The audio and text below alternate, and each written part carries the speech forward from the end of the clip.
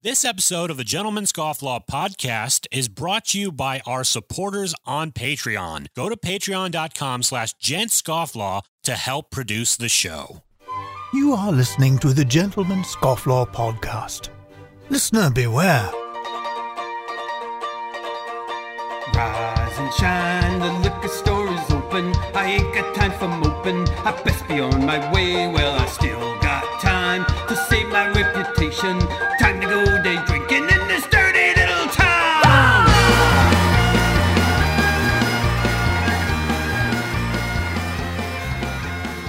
Good afternoon, everybody. Welcome to the Gentleman's Scofflaw podcast, the podcast for the rebel and the Renaissance man. I'm your host, Jordan Crowder, and co-hosting with me, as per usual, is the Don, Donovan Fowler. How you doing? Oh, yeah. Doing pretty well, man. How are you doing? I'm doing all right. For our listeners that are listening on the podcast and wondering why I sound a little muffled, it's because I am wearing the new Gentleman's Scofflaw face mask, face covering, whatever you want to call it. It's got a picture of a skeleton with a mustache smoking a pipe on it. He's the new Gent Scoff male model. Yeah. I'm going to take it off now so I could sound better here. But, yeah, if you want to order one of these, go over to gentlemanscofflaw.com on our click the shop link. I'm trying to get it off my ear here. They're under my headphone. It was like double locked down. It's like a leech. Yeah. We know that, not everybody has to wear these right now, but some places require them by law. And for those of you that want to wear them and, need to wear one, why not wear one that has a picture of a scofflaw on it? All right. That's my pitch for today. How you been, man? I'm doing well, man. Just if anybody can tell from the status of my bedroom, it's my life is in a bit of a disarray this week. Everything sort of fell in the same week. It was midterms, taxes, and just everything else, papers. But paperwork. But yeah, life's good, man. Life's good. Yeah. Weather's cooling down, so that's always a good thing. Yeah. I wish it would cool down here. I think it's going to cool down and over the weekend, but we had like a spike in some hot weather again over here in Los Angeles, which we don't get a lot of seasons here, but we do get a little bit of fall. A little bit of fall. Last time, I don't remember if last year we had some fall tree changes in Glendale and stuff, which was kind of rare for the fall. I don't know why that was. It wasn't like a typical fall. But yeah, the only time I ever could distinguish fall was Long Beach in California. I don't know why. Maybe closer to the ocean. Maybe. Later on the show, we're going to have Isaac Saul, the founder, writer over at Tangle News. We're going to talk to him about his new website and newsletter. Not new, I guess it's over a year old, but some of the really cool stuff he's doing over there with that news website. We got to start off with a little bit of housekeeping. Almost skipped over that. What do you got there, Donovan? How dare you? You were slacking on the job. You fell asleep at the wheel, and now we're all going to die. It was the mask thing. It threw me off, just like it's throwing everybody off these days. Hey, let's not get political with this, please. Please, sir. No, I am, I've got in my pipe, I've got the Virgin Cherry, which is the mainstay these days. Although I'm running out, so I may have to go down to the Outlaw Cigar Lounge and grab some of their stuff. But so that's always good. And then I got my Four Roses right here. Bringing in the weekend with some good old Four Roses. Well, I've got my Stanwell brushed billiard pipe. In it, I have got some Aaron Gobra Irish whiskey tobacco. I can get behind that. It's actually, I haven't opened this up in a while, and I got a whiff of it, and it aged really well. It's got a really, you could tell the Virginias in it have, aged a little bit. It's got that kind of citrusy, kind of sweet smell to it that it's already an aromatic, but it doesn't smell like it used to. So let me get that lit. Here's a question while you're lighting your pipe. I totally forgot because I switched over cigars for a good long while, and now I'm back to intermittently doing the pipe. When I'm reading cases and stuff at night, I'll light up the pipe and relax. But is it pack it like a man, pack it like a lady, pack it like a baby, or is it the other way around? It's the other way around. Oh, okay. Because you want the top to be the tightest point, but you want the airflow underneath it. Kind of like building a fire a little bit. No, I feel like an idiot. I'm an Eagle Scout, and I didn't even consider the science of the whole thing. That's all right. No, that actually makes sense. I was, because for a long time I was doing the, pack it tight at the bottom. And I think it wasn't going terribly, but I definitely could see how this is. Truth is, everybody has their own kind of way of doing it. Like it's just whatever works for you, But speaking of which, one of the deans at my law school is you got some Johnny Walker going. You continue to talk. To quote a beautiful Paul Bettany from Beautiful Mind, "Officer, I saw the man who hit me. His name was Johnny Walker." I kind of half get that joke. It must be a British thing. Anyways, Johnny Walker's always good. My dean at law school is a pipe smoker, and he will break out. We've been on Zoom with him a couple of times. He'll just break out his pipe and just start, just light it up and let the smoke clouds roll. So I'm looking forward to my meeting with him because I'm going to ask him about all things. Do you do a Zoom meeting with him? Because you should just have your pipe on hand. Yeah, I know. I think I will. If I can do it out on my patio, I probably will do that. But the other thing I was going to ask, how is the Evan Williams 1786? I don't have it in front of me, but it's one of those. It's a number. Like it's basically the Gentleman Jack of Evan Williams, right? Yeah, it's actually really good, and it pairs really good with cigars. Lacey got me a good cigar for my birthday that it went well with, and it's funny. It was just like the Total Wine and More Maduro cigar. Okay. Which is it's made by another company. I forget. It's kind of like like Costco, like their Kirkland's is made by like whatever. Usually like these cigar shops and places like that, they always have their own brand, but it's coming from the same factories that like Punch and a lot of other places are doing. Speaking of cigars, I am wearing my cap Puro Humo cigars over in Glendale, California, down by the Americana. If you're ever looking for a good spot to go, that's just a free plug for them. They don't pay me anything. Jonathan and I have many. They're not Chiefs.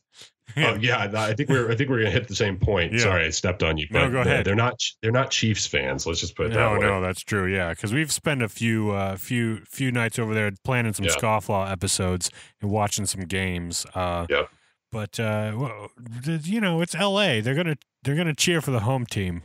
I don't know what you expected of them. Whatever. No, I just thought they'd be interested in a team that was good. But there's no accounting for taste. No accounting for taste. All right. I don't know if you saw this thing. I saw this thing going around on Instagram, posted over by Men's Humor. Lady Scofflaw sent this to me. We're laughing pretty hard. I don't know if you saw this picture, Donovan, but the caption says, "That's a damn good friend," and the description, it has, let me describe the photo here if you're listening to the podcast. It's got a man, kind of a man working out with a dumbbell in two different frames, and behind him is a friend in a silly costume, and then the caption says, "This guy wears strange costumes to the gym to attract as much attention as possible because his friend is embarrassed to go to the gym." So he's using a little bit of negative reinforcement here. One of the photos, he's dressed like some sort of, I don't know if it's like an Ewok or something, and then the other one he's like some fancy gentleman with is that the big bad wolf or something? I don't know, man. He's wearing a top hat with a cane and a man. That's one dedicated friend. He really, I mean, what does he do? I mean, does he work out or does he just stand there? Maybe he's like a weird, this is like a weird Fight Club situation. Yeah, that's what it looks like. Imaginary friend or something. Oh man, that's bizarre. I will say, I mean, the guy's not that he's not morbidly obese. He's just, he's just overweight. I mean, he's got some extra baggage. Let's put it that way. Yeah. But he just looks like a big guy. If he got in there, I don't think anybody'd pay any mind to him. I think it's just his friend is just trying to screw with him and make sure that he gets his workouts in. Which I could probably use somebody doing that a little. They could put a little fire under my belt. Doing that. I think that would get old real fast. Yeah, real fast. At least with me, I know that much. All right, get out of here. I don't know if you saw this. Man charged with slipping razor blades in pizza dough sold in Maine supermarket. When did they start? When did Domino's start hiring ISIS? I know. It says a Dover man faces criminal charges alleging he slipped razor blades into a pizza dough that made its way onto the shelf of a Maine supermarket. Police identified the suspect as Nicholas Mitchell. He appeared during a brief remote hearing Tuesday morning in the 7th Circuit District Court, where he agreed to challenge his transfer back to Maine to face charges. The customer, who police didn't name, had purchased Portland pie pizza dough and located razor blades inside the dough. I see. So wait, he was like claiming that they were already in there. Yeah, that they were already in there. Okay. Because at first I was like, I thought he was intentionally slipping the blades in there so that people would eat it. Yeah, like a psychopath on Halloween putting needles in the candy, which apparently is a total myth. That was total myth, but there's some weird stories around it. It's kind of like if it were on Snopes, it would be like that. Like, this is true, but also false. Well, Lisa Morton, who we're going to have on a couple of weeks, wrote about the history of Halloween. We can talk with her about that. She'll tell us about the guy who actually did it, but it was kind of similar to this, but even more horrifying than this. But dude, this guy, well, that's that's points for creativity. I mean, well, actually, no. I'm going to say no points. This guy's like This guy is like the Zack Snyder of like fake crimes. Like, he overdid it. Like, he overplayed his hand. Like, his symbolism was too it was over the top. But I mean, razor blades. All you had to do was stick a couple of I don't know, a little bit of broken glass should do it. Broken glass. I wonder if he's a wet shaver. Where do you get fine razor blades like that these days? That's what I was going to say. I mean, I wonder if these were Gillette. I'm guessing that these were Gillette. I'm even going so far as to say that maybe this guy works for Gillette. That doesn't surprise me. I don't know if that's true. He does have a pretty heavy shadow on there, so we know the razor blades weren't being used. That's true. Well, but then the neck is clean. I don't know. He's got clean neckline. Could be using neckline. So I cleaned up with this before this, but I used the pack of blades that Douglas over at feedingshaving.com sent to us. So I guess the one thing I'd say as a future Supreme Court justice, why the razor blades? I mean, like, I read it and I'm like, what's the argument? Like, somebody inserted these razor blades in at the factory where this dough is made, or somebody inserted them in at the store. Like, wouldn't you be way better off doing something that was actually explainable? Like, even the finger in the chili back at with Wendy's was more believable than this. Yeah. Razor blades, it's just such a like obvious. Yeah. Stands out too much. Yeah, I feel like something that would maybe be in the environment of of where you make pizza that get caught in there. You'd have more of a chance in accusing somebody of putting razor blades in there. Yeah, I mean, what are Italians into these days? That would be just the number one thing that would fall into a pizza dough. Let's see, what's the most stereotypical thing that we can think of with Italians? Espresso. Yeah, some espresso beans. Some espresso beans. Yeah, I don't know how the beans I got it in the pizza dough. It's just making my midday espresso. I can't tell if I went Swedish with that or what. Swedish, Jamaican. So I don't know if you saw this a while back, probably about a month or two ago. There's a man sighted wearing a jetpack flying all around L.A.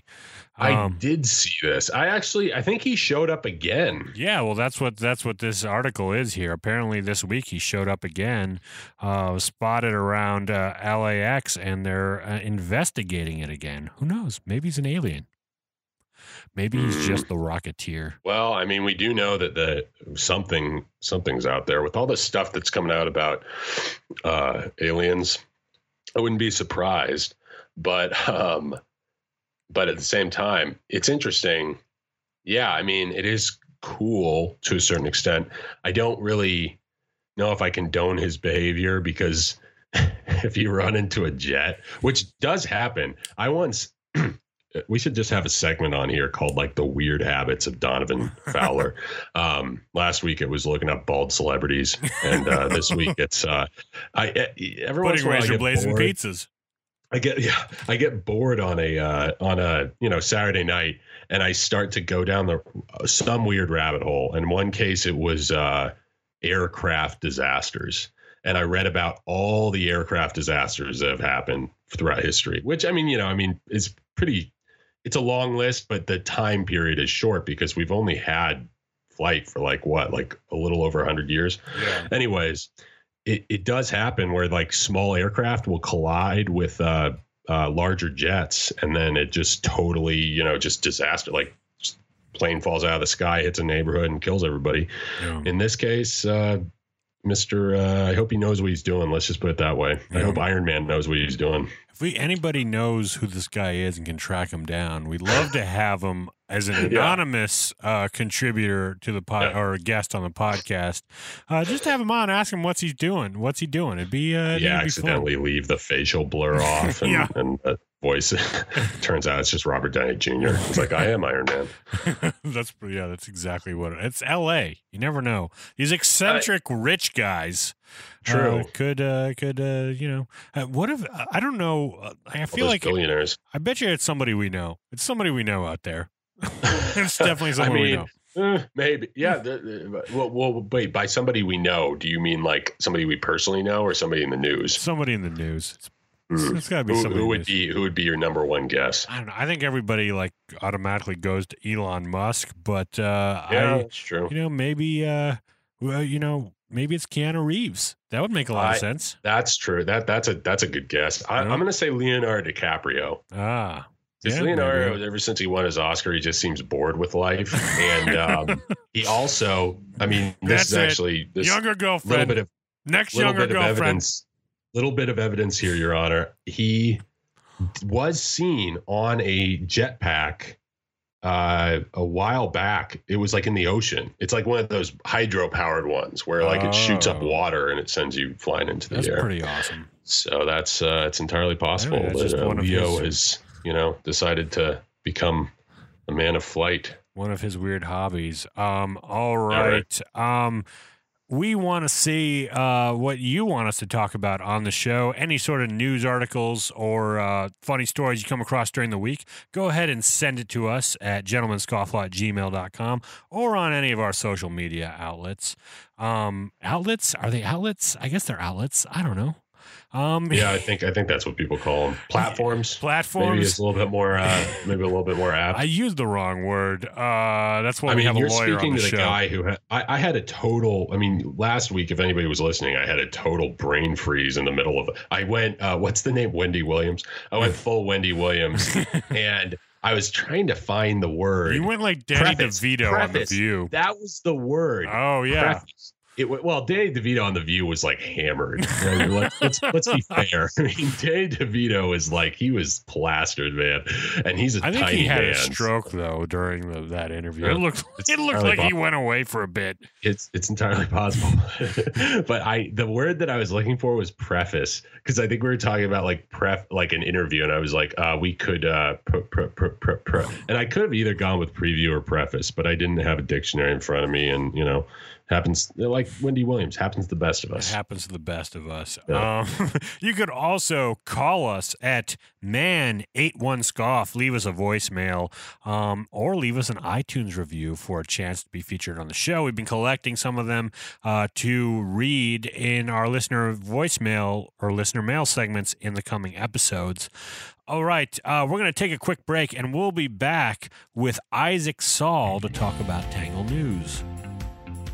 Hello, gentlemen scofflaws. Thanks so much for being a loyal listener of the show, and your feedback and support is really what keeps us going and means a lot to us, so sincerely, thank you again.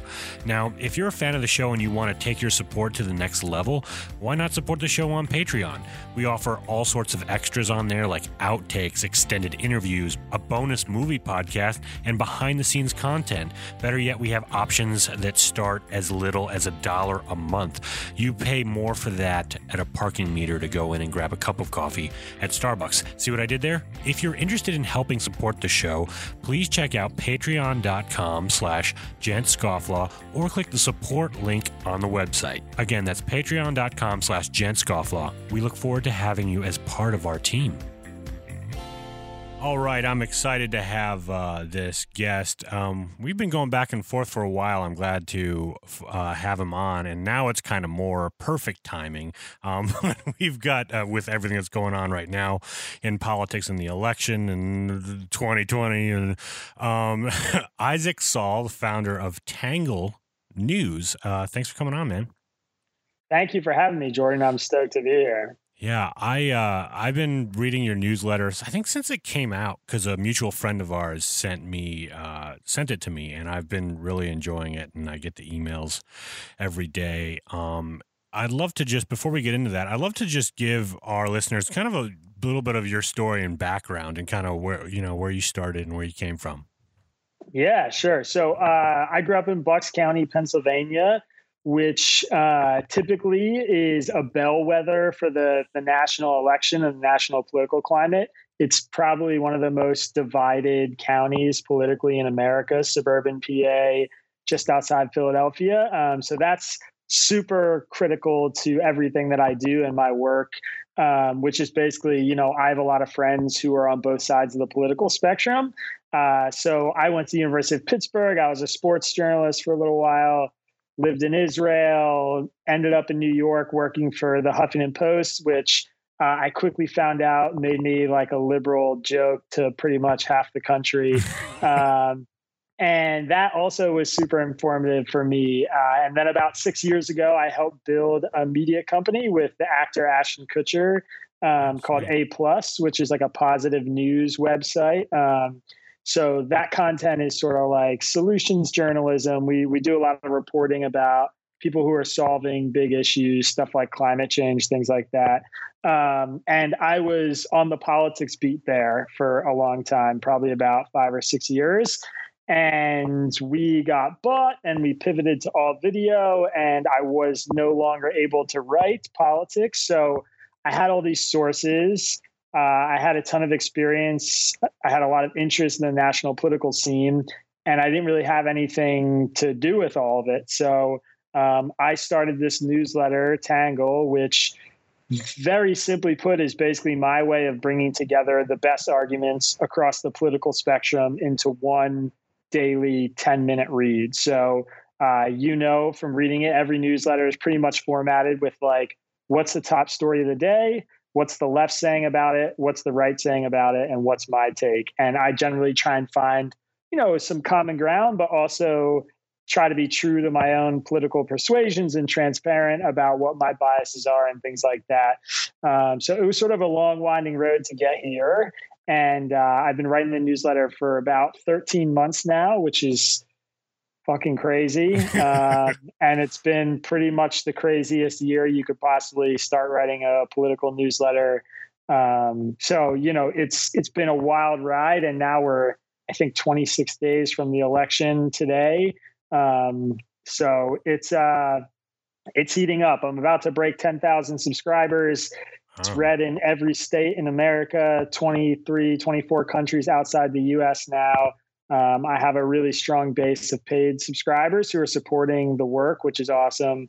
And basically just trying to keep up with the news cycle, man, as the next few weeks unfold. Gosh, I know it's so crazy how quick it is nowadays with the news cycle. And it's funny because I've pretty much, especially this year, but in the last couple of years, have kind of, in a way, disengaged with the news a lot of the time, where it's like there's so much to wade through, and you get on Twitter and it's like literally the trending stuff is like changing every 5 minutes, and it's just like it's vitriol from all sides, and it's just like it could be so like soul sucking and depressing looking through that stuff, which is why I appreciate your newsletter, because I don't know if a lot of people are going through this, but I just don't trust journalism these days. I just know whatever article I look at is going to be, biased, which we know is true, but like usually the headlines are designed to evoke some sort of emotion or some sort of anger or fear. And whenever I see that, like my bullshit meter goes up like right away. But what I like about your newsletter is, obviously you show what the right is saying, what the left is saying, but then you summarize it with your own point of view, and even some of it, like a lot of it I agree with, some of it I'm like, I might not agree with that. But the fact that you do that is just to make so much trust with the reader, at least for me, to know that like, okay, like I trust where this guy's coming from. I appreciate that. It's like, it's like bringing integrity back to journalism in a way. Yeah. I mean, I think, I guess to say a couple of things about that. One is, I'm very transparent that on some of the biggest issues in the country, like immigration, police reform, healthcare, my politics tend to be center left. And, I get a lot of emails from diehard Trump supporters, really far right people who are like, dude, you're my favorite lib. Like, I love you, man. Thanks for writing this newsletter. And it's because they understand that, I'm willing to engage some of their ideas. I'm willing to hear them out. I'm willing to change my position on things if I'm presented with something that, changes my perspective. And like most Americans, my politics are complicated. I mean, I'm very left on an issue like police reform. I fundamentally believe policing in America is broken. I believe there has to be a major overhaul of how our police interact with citizens. And that's not even a very liberal thing. I mean, a lot of libertarians feel that way. A lot of conservatives feel that way. But, on like an issue like gun control or something like that, I'm a lot closer to the center and right of a lot of my friends. And so, I think a lot of Americans are like that. Their positions are mixed based on whatever the issue is. And everybody's getting bucketed now, left, right, Trumper, Biden, Bernie, socialist, whatever. And a lot of it's just crap. And to your point about the clickbait stuff, I mean, the thing that I love about Tangle and about the newsletter is, I've totally obliterated that incentive structure. I mean, from working in the industry, I can tell you one of the most important things at many news outlets is driving traffic. I mean, that's like you get hits on your website. The more views an article gets, the more traffic the ads on the article get, the more money the news publisher makes. And there's a clear incentive there. It's like, get people into the article, get people to click on it. And my incentives, the only revenue stream I have, the only money I make is from my subscribers. So people pay me if they think that this content is really good and it's adding value for them. It's making it easier to understand politics. And for me, that's like, it's so much weight off my shoulders where I can just produce high quality stuff without clickbaiting people, without sensationalizing things, and, turning the temperature down on all the craziness out there. And people are willing to pay for that they want that because I think, to your point, it's hard to find in the media landscape right now. Yeah. Yeah. And I haven't found many sites that are doing, I mean, there's always like, people always talk about like Real Clear Politics, but I feel like that's like the extreme of both ends as opposed to like the more, what you're doing, which is like the more nuanced, the more nuanced approach to it. But like you said, people's politics are complicated. I mean, I came from a background where I was, I don't want, like, I would have said far right, but that means something different than it today than it does nowadays. But, and then just over the years, it's just like, I realized that at least with both parties, I didn't really fit into any kind of, my beliefs didn't fit into either of them completely. And it's more complicated. Not necessarily that a lot of my opinions have changed, but I feel like the political landscape around me has changed so much, which is the weird, crazy thing. Yeah, I mean the country's changing a lot now in a way, that is really, really visible.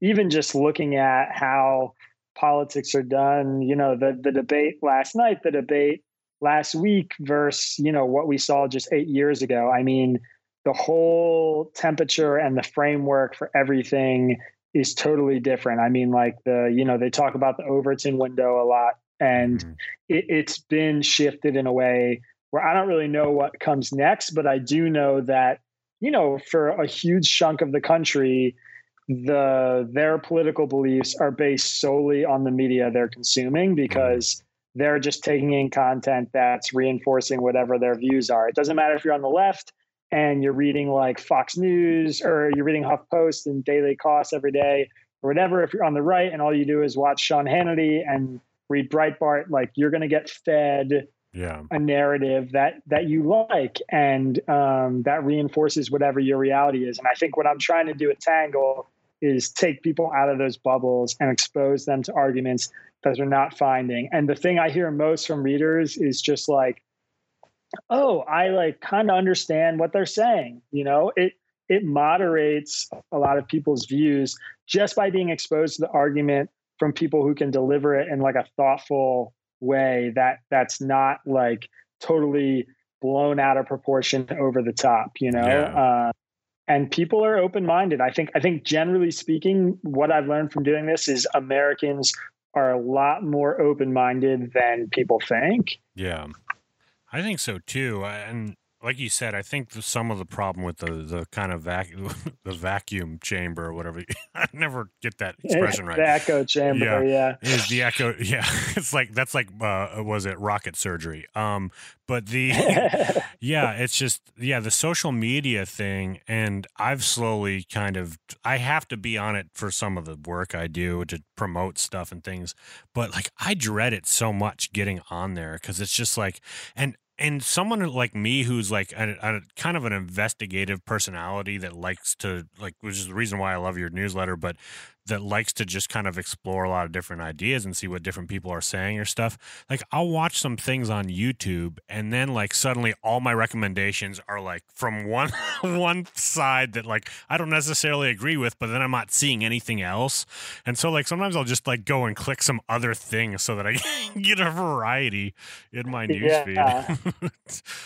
And I mean, that is so critical to a lot of what's broken about that ecosystem. Is just, I watched that movie Social Dilemma a couple weekends ago. Yeah, great movie. Great film. And, I think some of the stuff about it, for me, it leaned a little bit heavy on like, oh, these algorithms and like the machine's out of control. And it's like, no, it's not a fucking machine. It's like the guys built this to be this way. The whole point is to get people to click more, get people to stay on the page more. And it's like that, humans can change this. We can fix this. Like the guys who built it can change it, and the consumers can change it by not rewarding like all the clickbait bullshit, which is like, really central to a lot of what the problems are, I think, right now. Yeah. Well, I want to know, like, for something that is so well researched and you have to do it every day, how do you wade through all of that stuff? I mean, you must have to do a lot of work. Yeah, it is a lot of work. I mean, the first thing is like I wake up at 5 a.m. every day. And I mean, because I recognize that some of my politics, broadly speaking, are sort of center left. The first thing I open up in the morning is the Wall Street Journal. Like, I'm very intentional about getting, my initial perspective on what's important about the day from a more conservative leaning newspaper, because I want to understand like what's happening outside some of that echo chamber that I've created for myself. Yeah. And then I'll read the New York Times, the Washington Post. I'll go through their front pages and I'll just be like, I'll look for two stories that are crucial to what I guess shared across all three pages, if that makes sense. Yeah. And if I see that, I'm like, all right, there are a couple of stories like this that are clearly like the stories people are talking about. And then it's sort of stepping out of those traditional papers into the Fox News, into the HuffPost, into, Vox or National Review, and going into the places that are more openly leaning left or right, and just kind of like pluck out what the big thing everybody's talking about is. And once I do that, that's sort of like the work. Like I'm, hopefully I have that done by 6 a.m, or maybe even the night before if a big story breaks, in the middle of, like if a story broke right now, I'd know what tomorrow's newsletter was going to be about. Yeah. And then it's just like, it's reading 25, 30 opinion pieces from across the spectrum and news stories, trying to understand how people are formulating their arguments, maybe listen to a podcast or something like that. And every time I see a sentence or a paragraph that like really compels me, I'm copying and pasting that, putting in a Word document and just sort of like fleshing it out. And the process takes a while. It can be super draining. I always go on Twitter last because that's where like the worst arguments are, but it's good to know, how people are reacting to it on social, because that's really important. And then the last thing I do before I send the newsletter out is I write my take. I write, after having consumed everything and reading all the different arguments, I try and formulate like, do I just agree with one person or one side here? Do I have some middle ground I want to carve out for myself? Or do I have like a totally different take on this that I'm not seeing anybody saying that I'm going to offer, just like my personal perspective? And it's pretty split between like how that happens usually. Yeah. That's pretty awesome though. That's a ton of work. I admire your dedication to, making sure everybody can get all perspectives here. Yeah. Thanks, man. And it's a lot of work. It's been rewarding, but it's also exhausting, and I have to give myself time to step away from it. Cause, like you said, it's just like, it even for me, someone who loves this stuff and is really interested in how the government works and politics, it can be soul sucking. So you gotta, you definitely have to moderate it. And I get some help. I have like some research interns and a couple editors and a social media person I pay. So there's a group of us, 5 or 6 people who kind of all contribute little pieces, but I'm definitely doing a bulk of that work on my own, and it's not easy. It's definitely not easy. And the worst part of it too is like I see in some of the newsletters, like you'll get pushback and readers will like come back at you with something, and you'll very graciously like admit and correct things, which I really appreciate. But it's just, I'm sure you're getting stuff all day long from readers too. Yeah. And I will say, it's sort of like, it's the thing I love and hate the most about it. My commitment from the start was that I'm going to share reader feedback anytime I get something that is like thought provoking for me or offers a different perspective. So sort of what you're saying, like at the top, typically I feature it. So it's like the top of every newsletter. If there's a correction, it's there. If there's a piece of reader feedback, it's there. And a lot of people love that because they're just like, it brings in perspectives that aren't my own, and they respect the fact that I'm just willing to say like, I fucked up, or like, here's a perspective I don't agree with, but I want to give it to you because it made me think. But yeah, there is a lot. I would say, if I put 10 hours of work into this thing a day, 5 of those hours are me writing emails back and forth with people who are like, pissed off about something I wrote, and we're fleshing out some arguments. So I have a lot of email threads, just like, I sent today's newsletter at noon, and I've probably got 45 emails already of just people criticizing something I wrote or a sentence I wrote or whatever. Yeah. Which, but it's fun. It's fun too, to chum it up with people, strangers on the internet. And it's certainly more productive than like a comment section on a Facebook post. Yeah. It's like, it's more intimate. It's one versus one. And it's like a nicer, a simpler way to sort of communicate and argue with somebody that typically isn't so angry, usually, hopefully. Yeah. You do a lot better than I would.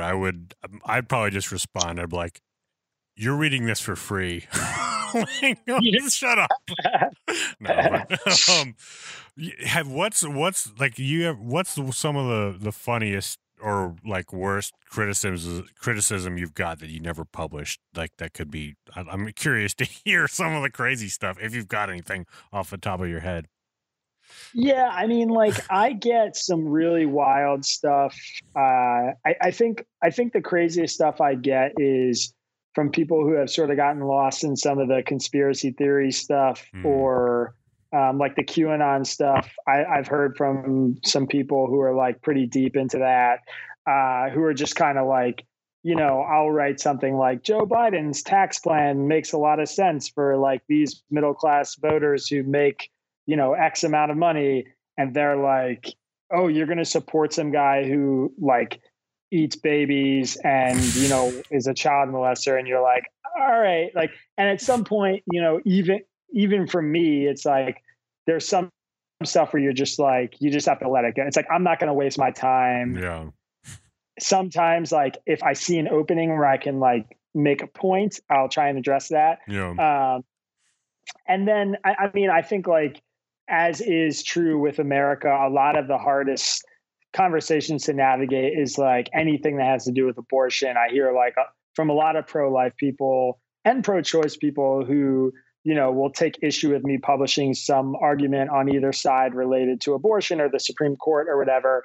And they'll just say like, if you're going to share this argument, I can't support your work. Like I want to unsubscribe. And I'm just like, look, if you can't expose yourself to arguments you disagree with, then you should definitely unsubscribe. I don't know what to tell you. Yeah. Like that's pretty much it. And so like that, those are definitely like, those are up there. And then I get some stuff from the far left too. A lot of the speech correctness stuff can be tough to follow. I've had people write in and say, that using like the term marijuana was racist because I wrote something about legalizing marijuana. And I guess there's sort of a growing movement to refer to it as cannabis because marijuana has like lots of connotations to Spanish speakers and Mexicans and stuff. And I'm like, look, like I am like deeply steeped in Mexican culture. I lived in Mexico for summers growing up. I love Mexican culture. I have family who lives in Mexico. I'm like, love speaking Spanish. It's like something I'm trying to learn. And like, I have such a huge respect for this. Like you're accusing me of being racist or having some animosity towards Mexicans because I use the word marijuana, which is like a very common word. Yeah. I don't know what to tell you. Like I'll try and use cannabis more if that is, it doesn't make a difference to me. And like, so there's stuff like that can be really hard to navigate when people are just like, I think their views are on the fringe of things and they want me to come out there with them. Yeah. And I'm trying to hold the center a little bit. So, those off the top of my head, I'd say those are the kinds of feedback I get where I'm like, I just really don't know what to do with this. I struggle to figure out how to navigate it, Yeah. Geez, that that must be so annoying. So, I assume that with the kind of stuff that you write, you're probably somebody that has a lot of people in your circle that come from different points of view. That's one thing that I value a lot is having friends from all, backgrounds and political, sides of the political spectrum and stuff. And I feel like that's that's what has kept me more center and normal is basically experiencing other people's experiences through them and knowing, getting to know them. What does your circle of friends look like? I'm curious. Yeah, no, it's a great question. So I live in Brooklyn, New York now. And obviously, like, this is a pretty liberal place. And, I would say, like, in my immediate friend group in Brooklyn, like, I don't have any friends who are like big Trumpers. I have some like business oriented guys who are pretty down the middle and maybe voted for him in 2016, but are like, they're totally off it now because they just feel like the last few years have been too crazy for them.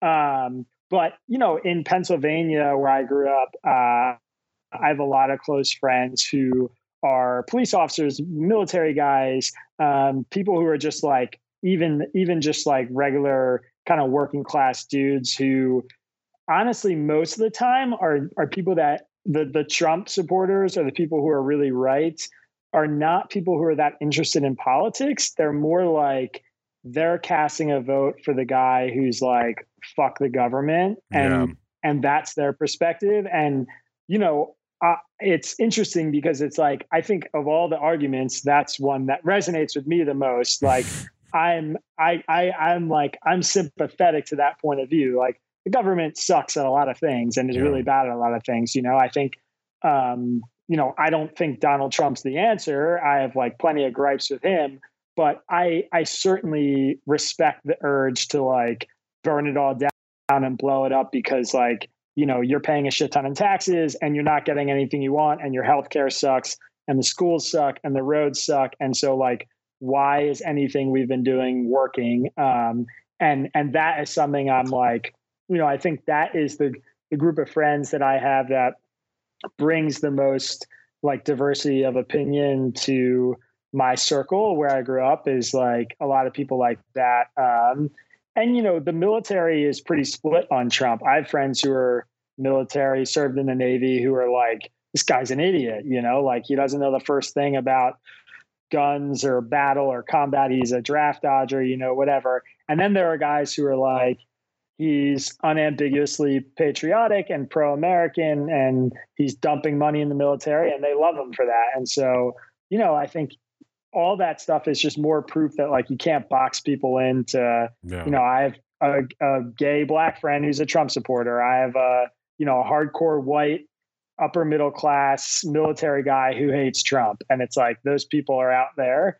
But yeah, in my immediate circle now where I live now, it's mostly liberal and I'm fine with that. It's not like, I don't need to be constantly surrounded by political diversity, but going back to my old friends and friends I made in Western Pennsylvania at the University of Pittsburgh from college, there's much more ideological diversity outside of New York, obviously outside of New York City. And it's never been an issue. It's like, I think that you can separate what you want from the government on most issues from, what kind of person somebody is. I think there are certain things, that Trump's done, and that other politicians have done too, that I find like so objectionable that it's hard for me to believe that they're like a good person if you support, banning all Muslims from America. Like I can't really get down with that, but, like I can understand wanting your taxes cut and I can understand, feeling like the police are being treated unfairly in the media or whatever, I mean, those things like are arguments that I'm a lot more receptive to, if that makes sense. Yeah, of course. Now, is there anything like, cause you've been doing this almost a year or over, is it over a year now or is it? Yeah. Wow. Yeah. It's now, I started in July or August of last summer. So now it's just about 13, 14 months. So is there anything that sticks out in the last year that might have, like, where your perspective changed or where you might have been like take Trump, for example, like is there anything like that maybe that you've discovered where you're like, oh, that was a good thing about his presidency? Or even, it could even, doesn't have to be Trump. It could be like Obama, or that wasn't so good. Like, does that ever come up to where you've kind of in this process discovered things like that? Yeah. I mean, I think, my perspective on a lot of issues have moved from doing the newsletter, actually, which has been like a really interesting experience for me. Mostly because like by virtue of doing it, I'm exposing myself to a lot of different views and getting feedback from readers all over the country and the world who are offering different perspectives that I haven't heard before. Yeah. I think for all the things about Trump that I don't like, I think like one of the fundamental things that I think he's done that's really good is, he sort of pulled the curtain back on how the whole, how the sausage is made in politics, which like he does through his own ham-handed handling of situations and hypocrisy and whatever. And like, but other times it's very intentional. I mean, one of my favorite stories to tell people is, I remember very vividly watching Trump at one of the first Republican debates in like 2015. And he said something, or Jeb Bush said something, and the audience started clapping. And Trump looked at the camera and pointed to the audience and he said, all those people you just heard clapping are donors. Every person in this room has a seat because they bought a ticket and they donated to Jeb Bush, and that's why they're clapping. That's why they're pretending they care and support him. And it was like, holy shit, like, yes, Yeah. Nobody's ever said that before on a debate stage. And it was like, it was so direct. It was so, and it was, he did it in this very Trumpian way. I don't remember exactly what he said, but I remember that feeling of like, that's different, like that, and then he just spouted off some total nonsense about some foreign policy thing he didn't understand. But it was like, there was this moment like that. And I think he's done that repeatedly throughout his presidency. I mean, with Republicans like, Mitt Romney or something, who is someone I respect a lot, but, Trump will be like, he was here begging me for an endorsement 2 weeks ago, and now he's criticizing me, slamming me to the media. And it's like, he's pulling the curtain back a little bit on how the dirty politics are played. Yeah. And he's playing them too, of course, but I very much appreciate that. And I think a lot of readers and a lot of my writing and doing research on this has made me understand like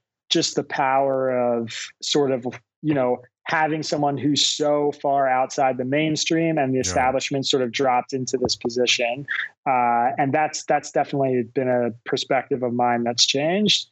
Yeah, I get that too. I mean, he's never been my guy, but those are things like you said, every one now and then there's these kind of moments where you're like, oh crap, that's, he's really exposing something here, or this is a really, peeling back the curtain. And then like immediately after, within seconds, it's all ruined.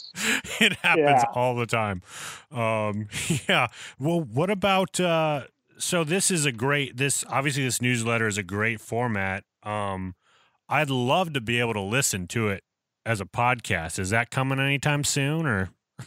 Yeah, so this is something I definitely get a ton of requests for.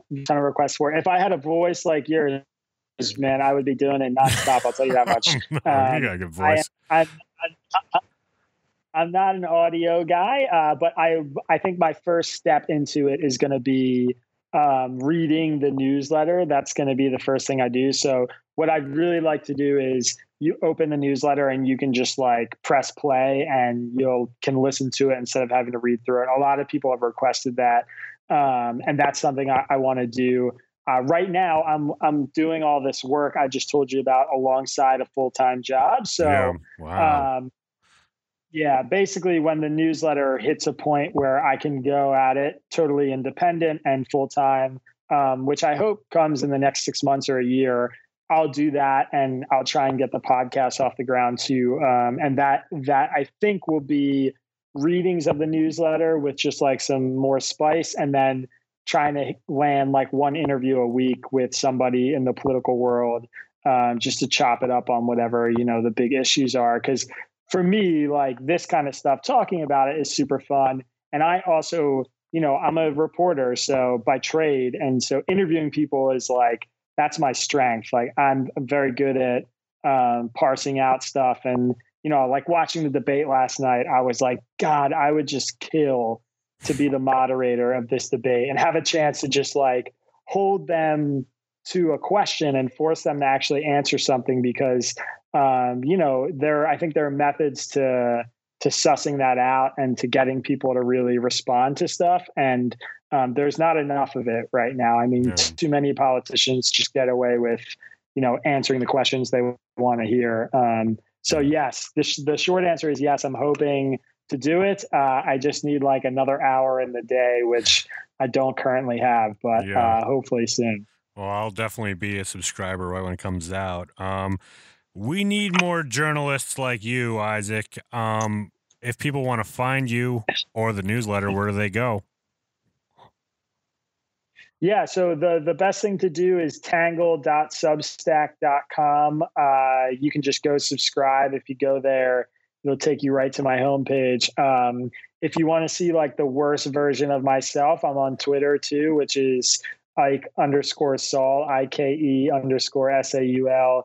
And that's sort of where I, get pissed off and let out my most unfiltered thoughts. But I like to think Tangle in the newsletter is like the best version of myself.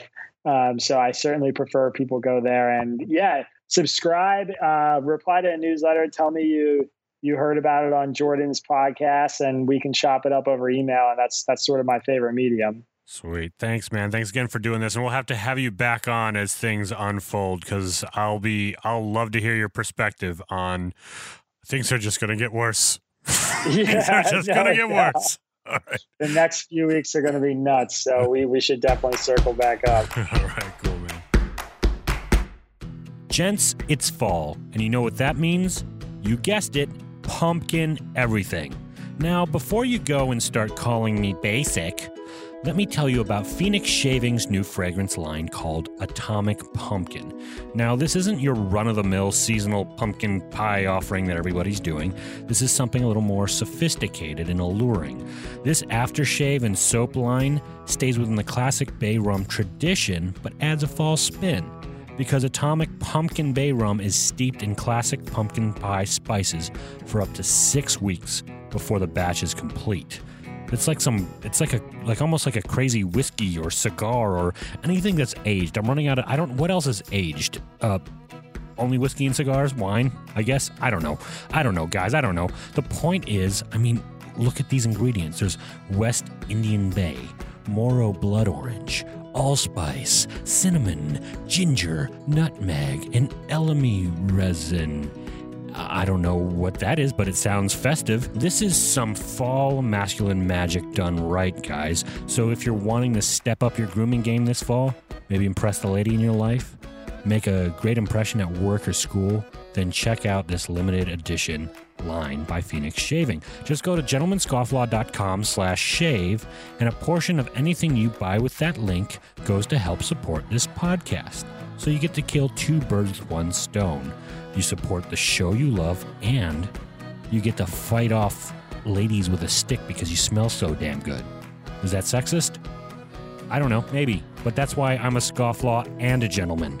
All right, so that's gentlemanscofflaw.com/shave, and stop being a slave to the drugstore shave.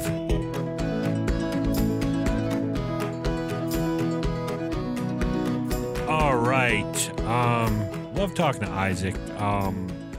I was introduced to him by a good friend of ours who we Go-Ruck we did back in 2018. July 2018. Andrew Hostler.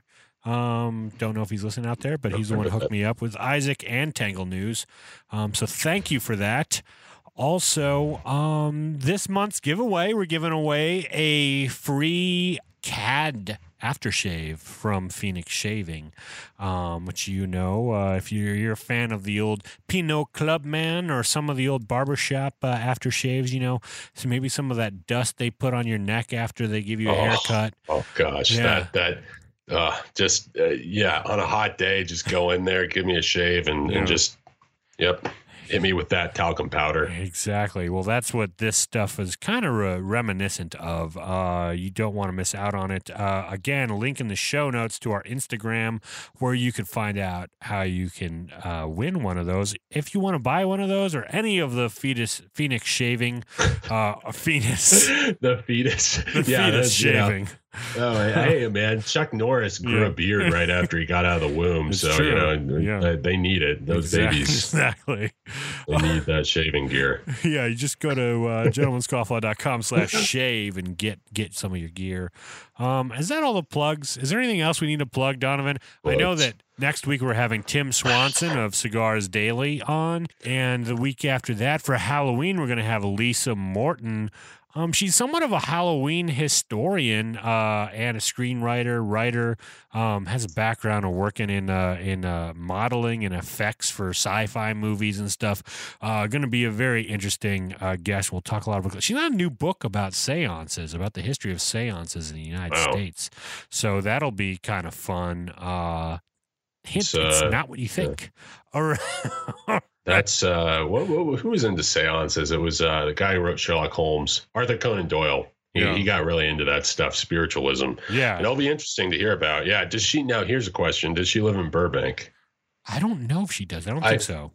I feel like Burbank is like the unofficial name of Burbank is Halloween Town, because I feel like there's so many. I mean, it goes. That's the name of a store in Burbank is Halloween Town. Is that what you're thinking of? Oh, I was thinking of the Disney movie, but the Disney. I'm not going to even say the Disney movie because you can't call it a Disney movie. It's a Disney Channel movie. Okay. And there was a sequel, Halloween Town 2, Calabar's Revenge. If you remember it, comment, and we don't care. But yeah, basically in Burbank, there's a lot of costume shops. I just remember I was working in Burbank at a time on. It was like Airport Boulevard or whatever. I don't know. Magnolia? Are you thinking of Magnolia? Yeah, Magnolia. Yeah, that's it. And I walked down the street, and like every other shop that I was walking into was like a Halloween themed shop. And I figured out, and it was, probably like June. And I remember realizing, it's because they're costume shops. Yeah. And they needed them for the film industry. So they just decided to sort of, some of them just embraced it and just went Halloween all year round. And that Halloween Town in Burbank, I actually ran into Derek Waters, the comedy writer and the creator of Drunk History, which is kind of cool. I don't know what he was shopping for, but that was one of my first like LA sightings where I was like starstruck, and probably nobody there knew who he was. But being as a comedy nerd, I was like, oh man, Derek Waters. Unless you're into the alt comedy scene, you're not gonna like some of these people. It's like you're not gonna know. But that's that's what makes it all the more special is that you're special. Definitely, I am special. They're special, and you're special. My teachers always told me that growing up. I also got extended time on all of my math exams. Donovan, you are a gentleman in the scofflaw, my friend. And as are you. Thank you. You guys have a great week. It was like an ASMR ending. Yeah. You guys have a great week.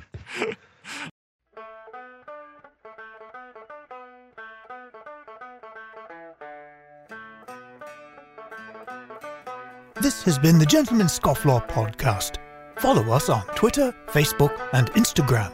Subscribe on iTunes or your favorite podcatcher. Visit us on the interwebs at gentlemanscofflaw.com.